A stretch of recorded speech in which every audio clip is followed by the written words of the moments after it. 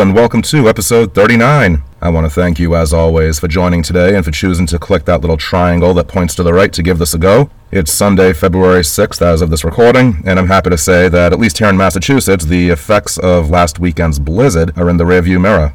We got a lot of rain and ice overnight on Friday, but at least it's not so cold that I'm using the ice cube tray as a heating pad.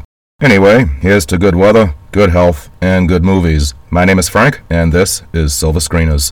Speaking of movies, that's why you're here, I would guess. This episode marks the fifth in this limited series, if you will, of episodes that are taking a look back at Oscar-winning films from the mid-'70s up to now. We began with 1976, and we're working our way forward in 5-year increments. So with 76's Best Picture winner Rocky in episode 35, then 1981's Chariots of Fire, 86's Platoon. Each episode covers the Best Picture winner of that year and one of its co-nominees. Which co-nominee is up to you and the results of the weekly polls that I put up on my socials. So if you have voted, thank you for getting involved and helping to navigate the direction that this Oscar-themed series of episodes is going in. And if you haven't voted, it's never too late. Just check out my socials and make your voice heard. Among the Best Picture nominees that we've looked at, you have 76's Taxi Driver, 81's On Golden Pond, and 86's The Mission. Last episode was a little different because the Best Picture prize of 1991 went to Silence of the Lambs, which was already covered in episode 27 for its 30th anniversary. So last time, of the other Best Picture nominees of 91, JFK and Beauty and the Beast got the most love in the polls, so they were both the focus. So allow me a shameless plug here, a suggestion for you to go back to episode 27 to hear all things Hannibal Lecter and Clarice. This is all to get you ready for the upcoming Oscar season. Academy Award nominations for the calendar year 2021 are going to be revealed in just 2 days, this Tuesday, February 8th. So for this episode, we're at the year 1996, when the Academy of Motion Picture Arts and Sciences hurled the Best Picture trophy at the World War II-era romantic drama, The English Patient. As for which of the other nominees you went for, give it up for the Coen brothers and their quirky thriller Fargo, which got them shared Oscars for Best Screenplay, as well as Best Leading Actress for Frances McDormand. Speaking of Coen, hope you don't mind if I take a second to throw in another plug. I'll make it quick. Go back to episode 32, when I was joined by Stu and Al of the Stu and Al Pod, where we talked about our favorite Coen brothers films. And if I could, let me throw a shout out for their podcast as well, the Stu and Al Pod. They bring on their game in each of their episodes, and I was fortunate enough to guest on one of their most recent ones, where we talked about our top 3 Steven Spielberg films. So check them out. You'll enjoy it. But back to The English Patient and Fargo. This was the year that was only my second year when I watched the Academy Awards on TV. Now, irrelevant to the show, I remember being out sick that day and feeling pretty rough. This would have been early 1997, a whopping 25 years ago. Say it with me. 1997 was 25 years ago. And if you're under the age of 30 and chuckling about this and look at the mid-90s as a creaky era of dial-up AOL and placing bets on whether Ross and Rachel would shack up again, hopefully you're saying to yourself, damn, old movies, bring it on. But if you're under the age of 30 and saying to yourself, damn, old movies, no! Then sending respect your way, but may I serve up, as I do at the beginning of every episode, the immortal words of actress Lauren Bacall. It's not an old movie, if you haven't seen it. As has been the format, we'll begin with spoiler-free plot setups, the premise of both The English Patient and Fargo, then the spoiler alert, as we go into some behind-the-scenes fun facts for both, and as I've been doing, in the interest of pleasing everybody, you'll get a bonus fun fact for each of this year's nominated pictures. Then the segment called The Good, the Bad, and the Outrageous, 1 or 2 memorable moments from that year's Oscar ceremony. Then comes the trivia segment, involving all of you listeners. And finally, the big finish with the preview of next episode, which is The Big 4-0, meaning episode number 40. So let's rewind 30 years back to March 24th, 1997, as the annual Academy Awards show honored the best of 1996, a time when Celine Dion was singing about being all by herself. R. Kelly was singing about how he believed he could fly. Scientists at the Roslin Institute in Edinburgh, Scotland, announced the scientific breakthrough of the cloning of a sheep named Dolly. Ellen DeGeneres was closing out the season-long teaser of her self-titled sitcom and getting ready for the ratings juggernaut that the coming out episode in April eventually became. And we were all only days away from the Hale-Bopp comet reaching its brightest point as it passed at its closest point to the sun. In other words, let's jump now to the spoiler-free plot setups. For the second time in this run of Oscar episodes, a film with Willem Dafoe gets some love, as he was also in Platoon, so it's round 2 for him in the Academy Award arena as we begin with the Best Picture winner of 1996, The English Patient. Directed by Anthony Minghella, who also wrote the screenplay, adapted from the novel by Michael Ondaatje, it was nominated for 12 Academy Awards and won 9, including Best Picture, Director for Minghella, Supporting Actress for Juliette Binoche, Costume Design for Anne Roth, who just won her second Oscar last year for Ma Rainey's Black Bottom, Editing for Walter Murch, who also edited Apocalypse Now and The Godfather 3, Musical Score, Sound, Art Direction, and Cinematography for John Seale, who also did Rain Man and Mad Max Fury Road, the 2015 one. The 3 categories it was nominated in but did not get were Leading Actor and Actress for Ralph Fiennes and Kristen Scott Thomas, and Adapted Screenplay for Anthony Minghella. The film premiered in Italy in October of '96, had a limited release in the United States the following month, Canada also in November, before playing at the Berlin International Film Festival in February of '97, and spreading out throughout Europe and the Philippines, South Africa, Hong Kong, New Zealand and Australia, South Korea, Turkey, and Japan, all before the end of April. The movie opens with the sounds of wind chimes, men speaking Arabic, then a woman singing in Hungarian as the opening credits play out over the visual of an unseen hand painting an illustration with a fine-tipped brush. I gotta tell you that at first I didn't know if the surface being painted on was supposed to be human skin, almost like applying a tattoo, but then I figured, nah, too easy. Between the music and the hyper-zoomed focus on the strokes of the brush, it could be pretty hypnotic if you're in a concentrated frame of mind. The image being painted looked, to me anyway, to be a series of human figures all connected, with the last one with its hands clasped above its head, ballerina style. But apparently they're supposed to be swimming. The painted figures dissolve to an aerial shot of the desert as a small biplane flies into the frame. It's gliding over the dunes, and sitting in the front seat is a woman who appears to be sleeping. Suddenly on the ground below, German soldiers open fire on the aircraft, causing it to erupt into flames. The man in the rear seat is engulfed in the fire, and then there's a fade to black. We hear the sound of a train whistle as the scene fades into the interior of this train. Hannah, played by Juliette Binoche, is a nurse tending to injured World War II soldiers. One of them asks her to kiss him, which she does, then cut back to the desert where the dude from the plane is barely hanging on to life. Arabic men come upon him, cover his face, lift him onto a camel, and carry him away from the crash site. Who he is, we have no idea at this point. Back in the train, a young, mortally wounded French-Canadian soldier is on his last dying breath. He says he's from Picton, which is in Canada, and hopes that someone else on the train is from there too so that he can see someone from home before he dies. It's at this point when Hannah makes the connection that her fiancé, Captain McGann, is also from Picton. So she asks this wounded soldier how McGann is, and the wounded soldier confirms that McGann was killed the day before.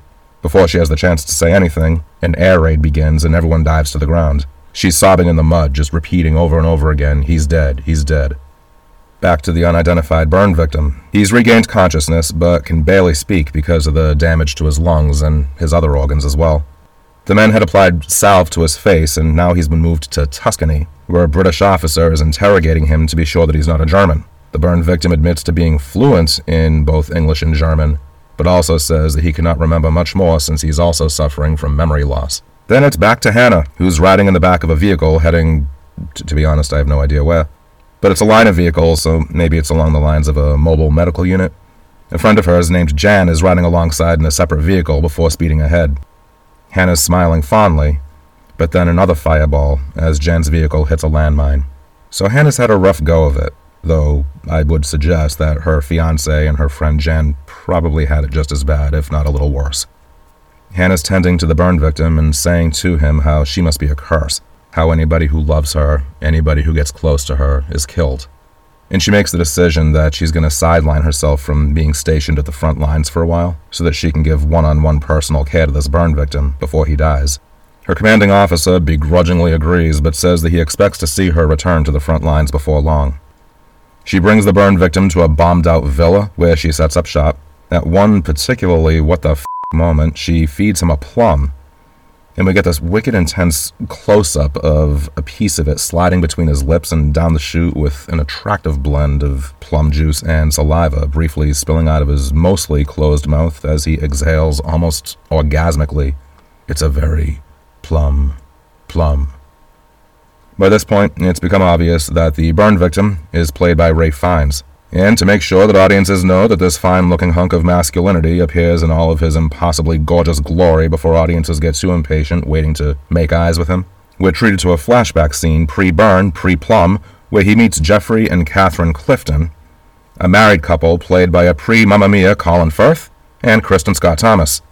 Introductions all around, and his name is revealed to be Count Almashi. They get a campfire going in the desert at nighttime, and Mamma Mia entertains with a rousing rendition of Yes, We Have No Bananas. This is quality stuff, people. Then it's back to him in bed with Hannah caring for him, reading to him, making him as comfortable as she possibly can under the circumstances. She's reading the story of King Candlelis of Lydia. He perks up, his memory is triggered, and the film's editor catapults us back into yet another flashback, where Catherine is telling the exact same story to him, her husband, a few other friends around the campfire. So you see what's happening here? Hannah is reading to him the exact same story that Catherine was telling previously in the desert around the campfire. You can't make this stuff up, folks. Want to return to Hannah? Then you're in luck, 'cause we do. And not only that, but we welcome into this narrative Willem Dafoe. Yes, he of Platoon from episode 37. Another shameless plug, my friends, a suggestion to listen to another of my previous episodes. Willem Dafoe was also in the first Tobey Maguire Spider-Man, and more recently, The Lighthouse, Zack Snyder's Justice League, and Nightmare Alley. He comes to the gate of the bombed-out villa while Hannah is out front, says that he and Hannah have a mutual friend named Mary, and that he and Hannah only live a couple of blocks away from each other back home in Montreal, Canada. And to prove that they are both indeed French-Canadian, they offer each other a profound bonjour, and he gives her a gift of some eggs. He introduces himself as David Caravaggio, though no one calls him David, he says, because Caravaggio, he tells her, people find too absurd to miss out on. They walk into the kitchen, and in their dialogue, he reveals that he has no thumbs. That does not stop him, though, from swiping 2 vials of morphine from the table when she's not looking. He asks her if he can stay with her, that he'll even sleep in the stable if he has to. Her comeback is that she does not need any company, that she does not need to be looked after. Cut to bringing the eggs, now cooked, up to Count Almashi, as she informs him that there's a man downstairs who may stay with them for a while, and he's also from Canada like she is. When Almashi asks why people always get so excited to meet someone from home who probably would be nothing more than a stranger at home, she says, there's a war. Where you come from becomes important. Caravaggio comes into the room, Hannah goes out to the hall to let them get acquainted. Almashi tells Caravaggio that anyone Hannah ever loves dies on her, and Caravaggio asks him if he plans to be the exception. Then he gets serious and says to him, you claim to forget your name, but no one ever does. Does the name Count Almashi mean anything to you? Or Catherine Clifton? And another, wait for it, yep, a flashback. There are a couple of scenes where romantic tension is brewing between Almashi and the very married Catherine, with the oblivious Mamma Mia standing right there by them. This flashback is 40 minutes into the film, but don't worry, because the movie goes on for an ass-numbing 2 hours and 40 minutes. So if you think I gave away too much, don't worry a thing about it. We'll come to a grinding halt there for the premise of the film, but before we make our way to Fargo, North Dakota to meet up with the Coen brothers, a few thoughts on The English Patient. If I had to single out one of the film's biggest strengths, I would jump right to the cinematography and editing in a New York minute. It's a masterclass in visuals, aerial shots, tracking shots of desert landscapes, capturing sunlight, the color schemes, the depth of focus. It's got all of it in that regard. It takes itself very seriously as a romantic drama. It's pretty earnest, which I have to respect. Everyone involved, from the writers to the set design, the costumes, hair and makeup, to the musical score, especially the song from the opening credits. I already mentioned the cinematography and the editing, the actors, they all throw themselves into this. But at 2 hours and 40 minutes, one begins to yawn, fidget, chuck in the laundry, make some tea. What I'm trying to say, nicely, is that I have a life. And by the time we reach the first hour and a half, we've seen this guy in flashbacks either making eyes with his married lover, flirting with his married lover, getting into bathtubs with his married lover, or watching her walk into poles. YouTube that one, don't ask. Things crawl along at the pace of a snail stuck in molasses, so asking anybody to sit through this whole thing in one sitting is, to be candid, a pretty big ask. The momentum is slow, and the reputation of boredom became the stuff of pop culture punchlines over the next few years. Seinfeld devoted a whole episode subplot to Elaine's date who wants to see it, even though she would rather go see a fictional comedy called Sack Lunch. But Sack Lunch is sold out, so that's that. There's more to Elaine's story, but I don't want to give it away. Just look it up on YouTube. It's all there. The UK sitcom Father Ted, which I only recently binged about a year ago thanks to the aforementioned Stu and Al, has a recurring character played by Graham Norton. In one episode, he's trapped under rocks in a cabin. Again, don't ask.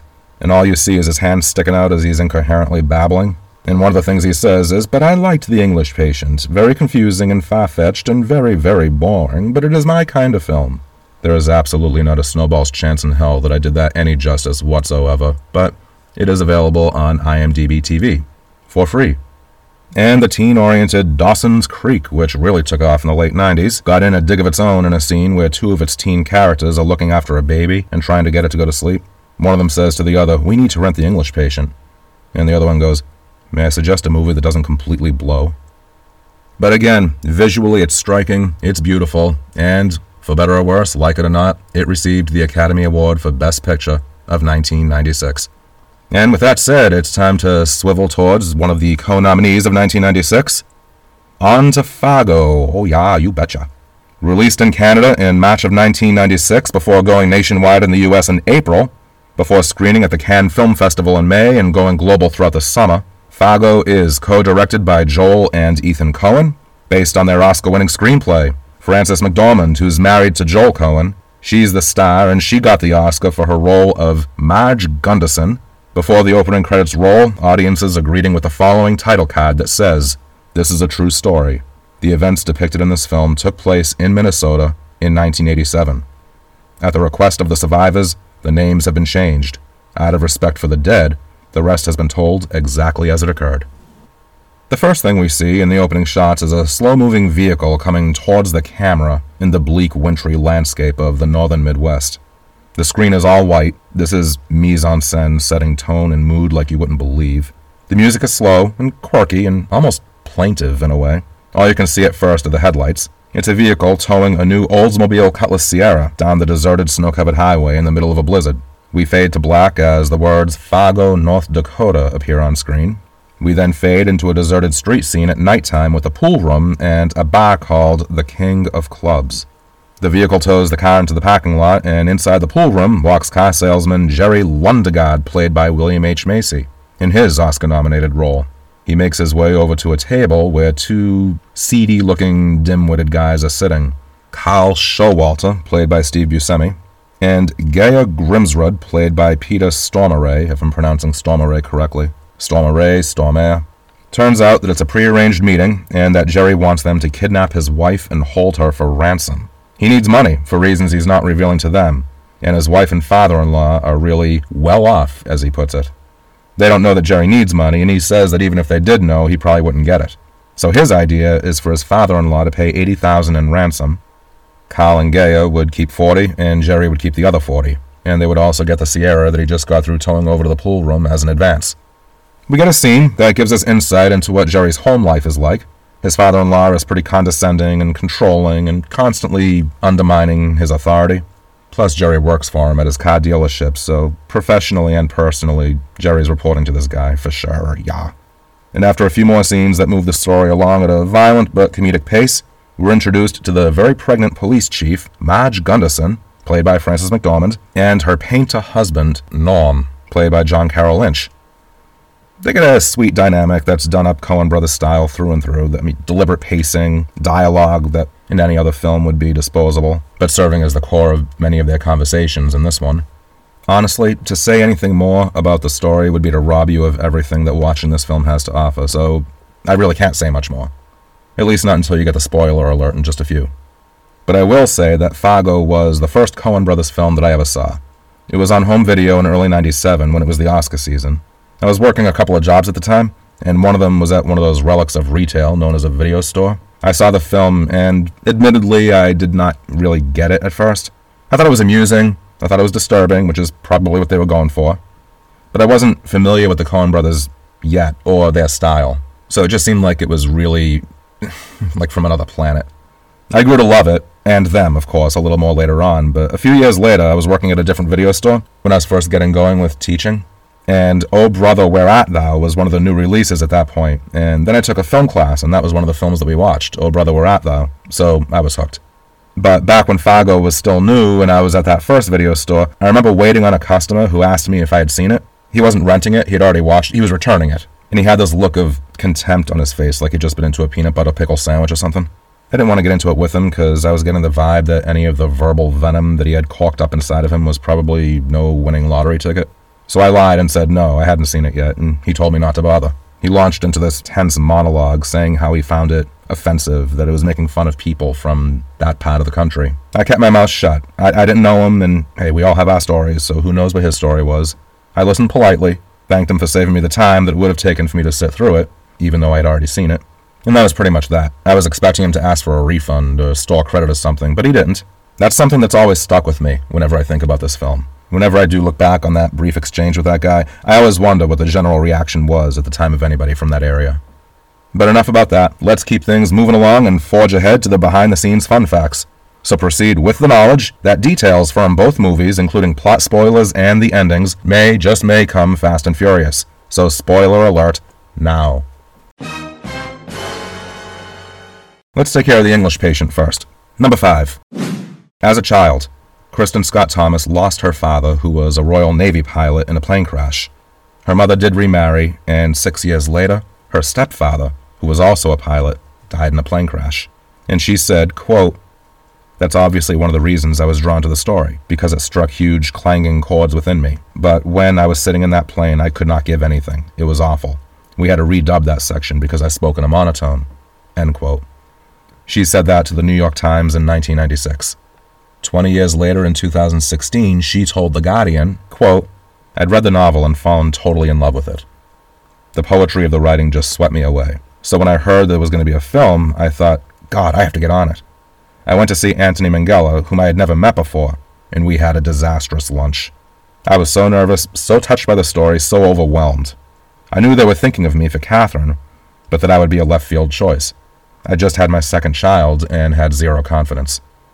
I gabbled away and could see Anthony's eyes glazing over. So afterwards, I wrote him a letter saying, please just forget that terrible lunch. I am the K in your film. I got an audition, and it was extraordinary. I went into a room, and there was Ralph Fiennes. The only thing I remember about him was that he was wearing very squeaky trainers and was devastatingly good-looking. We sat down and read, and it all just fell into place." End quote. Number 4. Ralph Fiennes, who was 33 at the time of this production, spent 5 hours a day in the makeup chair having his burn victim scars applied. He insisted on having full body makeup applied even when the scene would only have his face visible. And get this, the prosthetics were provided by Jim Henson's Creature Shop. Jim Henson, as in The Muppets and Kermit the Frog and Fraggle Rock. Number 3. 20th Century Fox wanted Demi Moore in the Kristen Scott Thomas role of Catherine Clifton, but the director, Anthony Minghella, was sold on Thomas. With creative differences like that, the studio walked, and the film seemed to be doomed to oblivion before landing in the hands of Miramax. Had 20th Century Fox gotten its way and cast Demi Moore, her then-husband Bruce Willis might have been cast as Caravaggio, but Willis's agent talked him out of it, a decision that Willis says that he regrets now. But Willem Dafoe is probably glad because he got the role. Other names thrown into the hat before Dafoe officially signed on include Sean Connery, John Goodman, Richard Dreyfuss, and Danny DeVito, all suggestions made by 20th Century Fox before they walked. Number 2. The Germans who shoot down Amishi's plane in the opening of the film were actually tourists in real life. The production could not afford to hire any more extras, so they roped visitors to Tunisia into playing German soldiers. Number 1. In 2005, Juliette Binoche had to get her Best Supporting Actress Oscar touched up. Her son apparently enjoyed playing with it, and over the years it had gotten tarnished and was peeling. Luckily for her, the Academy offers a lifetime of free repairs to all winners. But let's give equal time to the brilliance of the Coen brothers and Fargo, one of their most memorable films. Number 5. As I mentioned, the opening title card that says Fargo is based on a true story that happened in 1987. But in reality, the whole thing was conjured up in the imaginations of the Coen brothers. But they let the cast and crew think they were making a true crime thriller. It wasn't until 3 weeks into shooting that they told them that it was all a work of fiction. Ethan Coen said, quote, "We wanted to make a movie just in the genre of a true story movie. You don't have to have a true story to make a true story movie," end quote. And in 2016, Joel Coen told the HuffPost, quote, "There was a guy, I believe in the 60s or 70s, who was gumming up serial numbers for cars and defrauding the General Motors Finance Corporation. There was no kidnapping. There was no murder. It was a guy defrauding the GM Finance Corporation at some point. End quote. Number 4. The National Film Registry is the Library of Congress's collection of movies that are deemed to be of cultural and historical value. Since 1988, 675 films have been introduced into the collection, and all films must be at least 10 years old before they're admitted. Only 5 feature films have ever been admitted to the registry the first year they were eligible. Raging Bull, Do the Right Thing, Goodfellas, Toy Story, and finally, Fargo in 2006. Number 3. Carter Burwell, who has scored almost every Coen Brothers film. For the main theme of Fargo, he was inspired by a Norwegian folk song called The Lost Sheep. Number 2. Except for the opening scene, the movie takes place in and around the real town of Brainerd, Minnesota. The Coen Brothers are from Minnesota themselves. They're from a suburb of Minneapolis called St. Louis Park. So where did the title come from? Joel Coen told the Allentown Morning Call in 1996, quote, "The title of the film has something to do with the way that it sounds. Fargo seems like a better title than Brainerd," end quote. And number 1. Maybe you're familiar with the FX channel TV series Fargo that debuted in 2014 to critical and commercial praise. The Coens are executive producers, and according to The Guardian, when Ethan Coen first read the script, he gave 2 words of feedback to showrunner Noah Hawley. Yeah, good. Only after talking with Billy Bob Thornton, who's in the TV series and has worked with the Coen brothers frequently, did Noah Hawley realize that coming from Ethan Coen, those 2 words, yeah, good, this was high, not modest praise. And as promised, I have a fun fact, 1 each for the remaining Best Picture nominees of 1996. For Shine, according to a 1998 article in the Baltimore Sun, Margaret Helfgott, David's real-life sister, calls the movie full of lies. In the film, he's a young pianist suffering from mental illness caused by his tyrannical father, who himself is scarred by the Holocaust.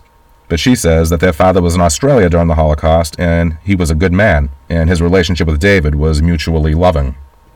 For Secrets and Lies, that film won the prestigious Palme d'Or at Cannes, but it was also the only film that year to be nominated for Best Picture at the Academy Awards, but not at the Critics' Choice Movie Awards.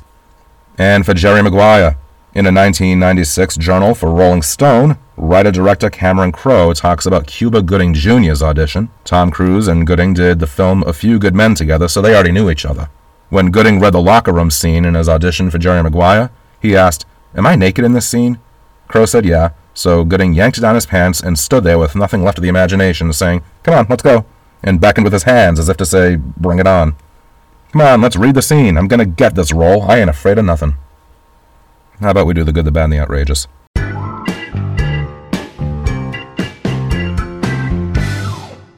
The good, the bad, and the outrageous. All according to Oscars.org, the official site, so you know this information is credible. In one of the biggest shocks in the Oscar ceremony that year, Juliette Binoche's name was read off as the recipient of Best Supporting Actress. One of her co-nominees was the one, the only, Lauren Bacall. Yes, that Lauren Bacall. The one whose cinematic words of wisdom I quote in each episode of this podcast. Binoche was quoted as saying in the weeks leading up to Oscar night, "Lauren is sure to win." And then came the upset. One of the first things that Binoche said in her acceptance speech was that she thought that Lauren deserved to win. There was applause, and the camera cut to Lauren in her seat and caught her turning to the person sitting next to her and saying something under her breath. Was it something untoward? Was it something bitter? No. What Lauren Bacall muttered under her breath regarding what Binoche just said about her was the word sweet. Frances McDormand, Best Leading Actress for Fargo, to laughter and applause, thanked the following in her acceptance speech. The co-writer, director, and producer of Fargo, Mr. Ethan Coen, who helped make an actor of me, and his brother, Mr. Joel Coen, who made a woman of me. And when The English Patient got Best Picture, and the producer was on the stage giving his speech, the camera cut to Ralph Fiennes in the audience, who was holding up 2 note cards. One said, "Hello, Ivanov Babes." He was starring at the time in a London stage production of Anton Chekhov's Ivanov, and apparently giving a shout-out to his castmates, and letting TV viewers know of his latest acting gig. So it's a comfort to know that I'm not the only one playing the game of shameless self-promotion whenever there's the chance to. So let's swivel towards the final segment of this show, the trivia segment. In each episode, there's a different trivia question that is directly, and sometimes indirectly, related to the movies or the people in them. Anyone and everyone is invited to take a crack at it. I don't want to take the liberty of announcing both first and last names if anybody feels uncomfortable with that. That's why I always do the first name and last initial. But if you say otherwise, then full names it is. You get a shout-out as well as a movie-related meme sent your way with a personalized message. Last time, the subject was the 1991 Academy Awards and the films Beauty and the Beast and JFK. And the question referred to the recent live-action remake of Beauty and the Beast starring Dan Stevens and Emma Watson. The question was, which Best Picture nominee features Emma Watson as one of four sisters in the 19th century? And the answer is Little Women. Enthusiastic hellos and congratulations to the following listeners: Mary C., Ed R., and Mike W. Great to hear from you all. There's also my sister-in-law Julie, who kicks ass 8 ways from Sunday. And we have Chris, a fellow film podcaster who has a show called The Movie Psycho. I'm excited to say that he and I are going to be collaborating on an episode in the near future, so you definitely want to check out his show, The Movie Psycho. It is great. And Mike W., you have a second mention coming to you for answering the question from episode 37, the one that looked at Platoon and the mission. As I always say, everybody, it's never too late. If you're listening to episode 4 and you want to answer, if you're listening to episode 10, send over your answer to whatever the question is. It's just great having people listening, so thanks to all of you. And if any other listeners would like to get involved with the trivia again, why wait? It's fun. As for this week's trivia question, here it is. Ralph Fiennes, star of The English Patient, was introduced to a whole new generation of moviegoers, playing what character in the Harry Potter franchise? He's the main villain, Harry Potter's arch-nemesis, he who must not be named. Name this evil lord who nearly takes down that Potter punk for the count. Send your answers on over, and as always, if you have any follow-up questions or have any comments, thoughts of your own that you want to share on The English Patient, Fargo, or anything about the 1996 Oscars, hit me up on my socials. FilmBuff1974 on Twitter, the film group Silver Screeners on Facebook, Frank Mendoza 1974 on Instagram, or you can email silverscreenerspod@gmail.com. And how's about a preview of what's up next time? We are landing in the 21st century! Time to celebrate Oscars 2001, but here's the thing. Next time, I'm having a special guest on. The first return guest to Silver Screeners, a great podcaster in his own right, and an all-around great guy. Davey A. from the great podcast. I'd give that 10 minutes. I'll have the pleasure of having him join me in devoting an episode to a discussion on Peter Jackson's Lord of the Rings, Fellowship of the Ring, the first in the trilogy based on the books by Tolkien. Fellowship of the Ring was nominated for Best Picture and won a handful of Oscars in other categories that year as well. As for Dave, he first came on Silver Screeners back in early November, episode 29, for a look at 1989's Batman, which was a lot of fun. One last shameless suggestion from me to you, to go enjoy yourself a Silver Screeners rerun, episode number 29. And while you're at it, check out I'd Give That 10 Minutes. But the episode after Dave's return appearance, we're going to stay in 2001 in order to look at that year's Best Picture winner, which was A Beautiful Mind, starring Russell Crowe and Jennifer Connelly. And all of you will determine which of the remaining Best Picture nominees will be featured alongside Beautiful Mind. They were the eccentric but lively musical Moulin Rouge with Nicole Kidman and Ewan McGregor, the British murder mystery Gosford Park, written by Julian Fellowes 9 years before he created the global phenomenon that was Downton Abbey, and the haunting dramatic thriller In the Bedroom, starring the always luminous Sissy Spacek, Tom Wilkinson, and Marissa Tomei. The poll will be up in the coming days for you to cast your vote, so it's in your hands, and we'll take it from there. And that wraps up episode 39. Thank you, as always, for taking the time to join me today. Be sure to hit that subscribe button if you haven't already, and I'd be very grateful if you could rate or review this podcast on Apple, iTunes, Spotify, Good Pods, whatever platform you use. It is a great help in terms of boosting the show's visibility, and I'm always open to any and all feedback and suggestions for future episodes. My name is Frank, and until next time, keep on screening, and I leave you with the soothing sounds of the wood chipper that provides, convenient vegetation maintenance.